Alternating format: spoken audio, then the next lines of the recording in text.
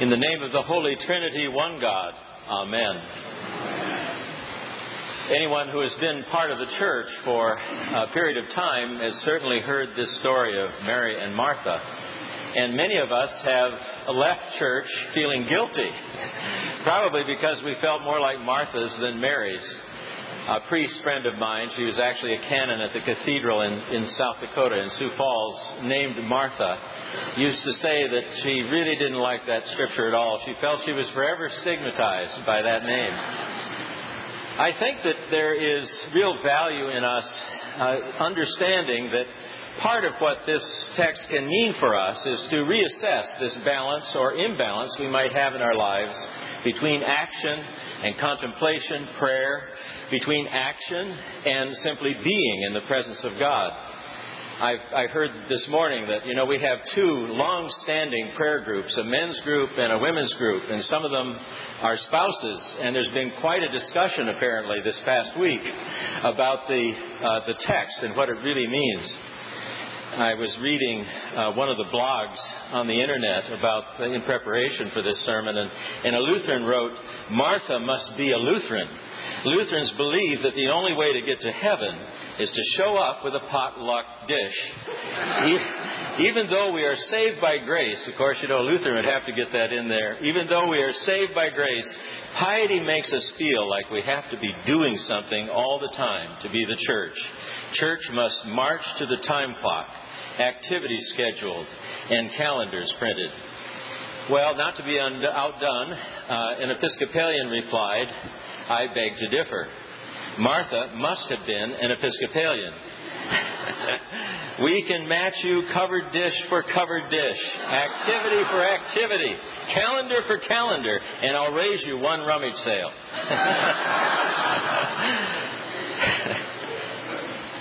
Well, I think that there is value in us thinking about this balance or imbalance that we might have in our lives between action and contemplation and prayer. But I believe that somewhat misses the point, at least the point perhaps for Luke and perhaps for the early church, because we don't hear this text as they would have heard it. I think it's important for us to remember, if you recall the text from last week about the Good Samaritan, that was a story that Jesus told in order to push the envelope, to get those in his culture to see that indeed all were worthy of God's love and could express God's love to another needy human being. And I think in this text today, we are seeing Jesus once again push the envelope. And this time, he's pushing the envelope with regard to the place of women. I think it's important for us to remember how women were viewed and understood in that culture. We could actually experience that today, I think. If we went to Saudi Arabia, we would experience life in a culture where women are treated and expected to do things much as they were in the first century. Their place was in the home. If they were out away from the home, they should always be accompanied by a family member. If they were traveling, they would never stay with strangers. They would stay with a relative. And if they were accompanied by a family member and needed to stay in other accommodations, they'd stay with family members. Women were protected, and women were also understood in many ways to be another form of property. Women did not sit at the feet of rabbis. Women were not rabbis, and women were not students of rabbis. So that, I think, is the backdrop within which this account that Luke puts forward is told. The Gospels give us some indication that Jesus had women disciples. And I'll give you just a couple of examples of that. In Acts, a woman by the name of Dorcas is called a disciple. In Matthew's Gospel, I'm sure you'll remember this story. Jesus' family comes to see him. They come to this house and they ask him to come out to speak to them. And they think he's crazy, actually, is what the problem is. And he replies, "Who is my mother and who are my brothers?" And stretching out his hand toward his disciples, he said, "Here are my mother and my brothers." Now, if the disciples had been men, he would have stretched out his hand and said, "Here are my father, my brother, my cousin." But he said, "Here is my mother and my brothers." So clearly there were women in that gathering of disciples who were with him that day. And the text is very clear that it was referring to disciples. And then there is this very interesting, almost amazing bit from Luke. He went through cities and villages, preaching and bringing the good news of the kingdom of God. And the 12 were with him, and also some women who provided for them out of their means. Now, the amazing thing about this text is that, first of all, it's a description of those people who were around Jesus, who were following him, and made up of men and women going from village to village and city to city. Something completely outside of the norm for their culture. And then the other thing, of course, which is very startling and which we, I think, mostly have missed and certainly not talked about much in the church, and that is that this Jesus movement was funded by women. Women were underwriting this ministry, apparently with funds over which they had control.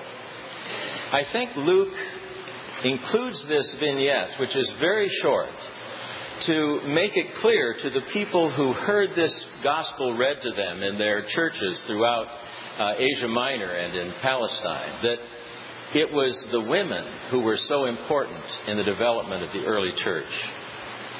Well, now with these examples as a backdrop, I think we should examine this account of Jesus' visit to Martha's home with her sister Mary. Remember that hospitality is very, very important in the first century. It's not just something you do because you should do it. It's something you do because you have to do it.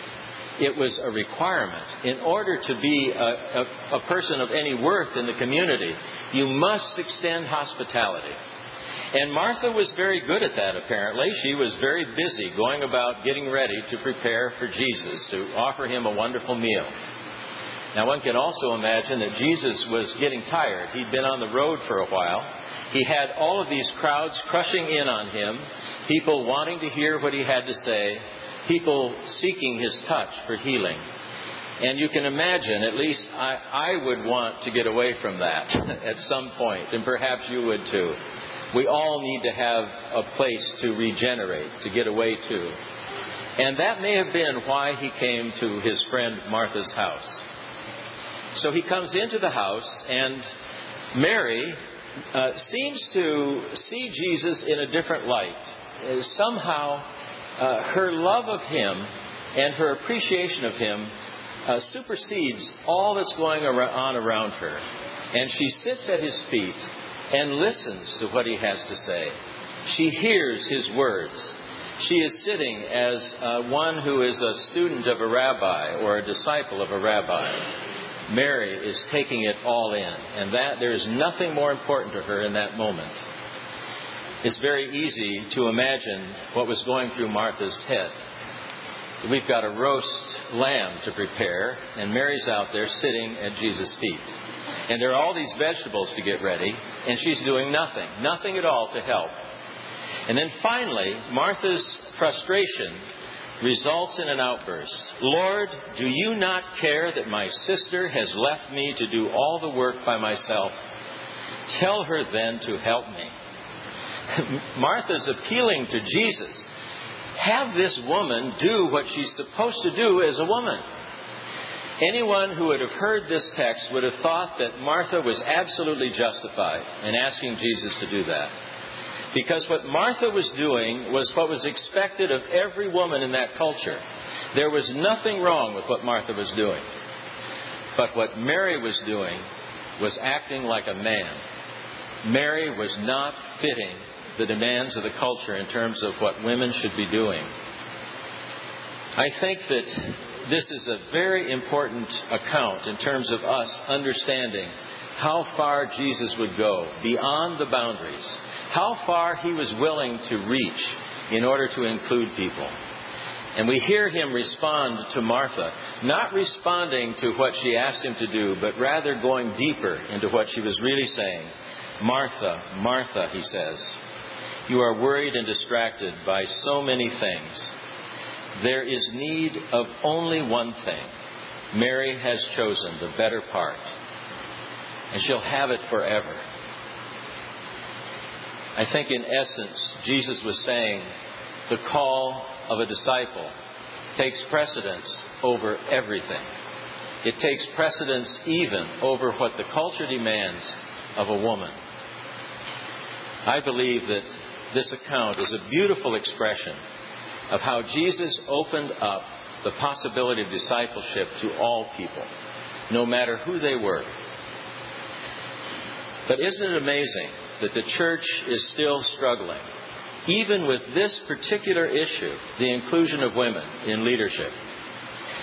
I was struck this morning as we were vesting. Spencer chose a stole specifically because we believe it was the stole that was worn by Ivan Kaufman, I think he was the crucifer at the service where the first women were ordained. And Chuck Willey, whom many of you know, was the preacher at that event. And we, as a church, really have been very much touched by that. And not only that, there are many who were a part of this congregation and who still are, who were active in making it possible for women to be ordained in our church. And now today we have two women leading our church. Catherine Jeffert Shorey, the presiding bishop, chairs the House of Bishops. And Bonnie Anderson, a laywoman, is the chair of the House of Deputies. The House of Deputies, you'll remember, is where the clergy, both priests, deacons, and the laity sit as a part of our General Convention. Those two houses, chaired by women, govern our church. So we are blessed, I believe, in the Episcopal Church. But it's not over yet, because there are many, many churches that yet will not call women to be rectors. There are many places where women are not accepted as leaders. And then if you look at the broader church, it's even more damning in terms of what Jesus was trying to do in opening the discipleship to all, including all women. I believe that we need to always examine ourselves and ask, who are we excluding and why? And even though we are very pleased to know that our church has included women in leadership, there are still places where that does not happen. And perhaps even here, there are times when we are not mindful enough of the importance of that. But I give thanks today that we are part of a church that does value women, not just because they can be good cooks, but because they can be wonderful leaders. Amen.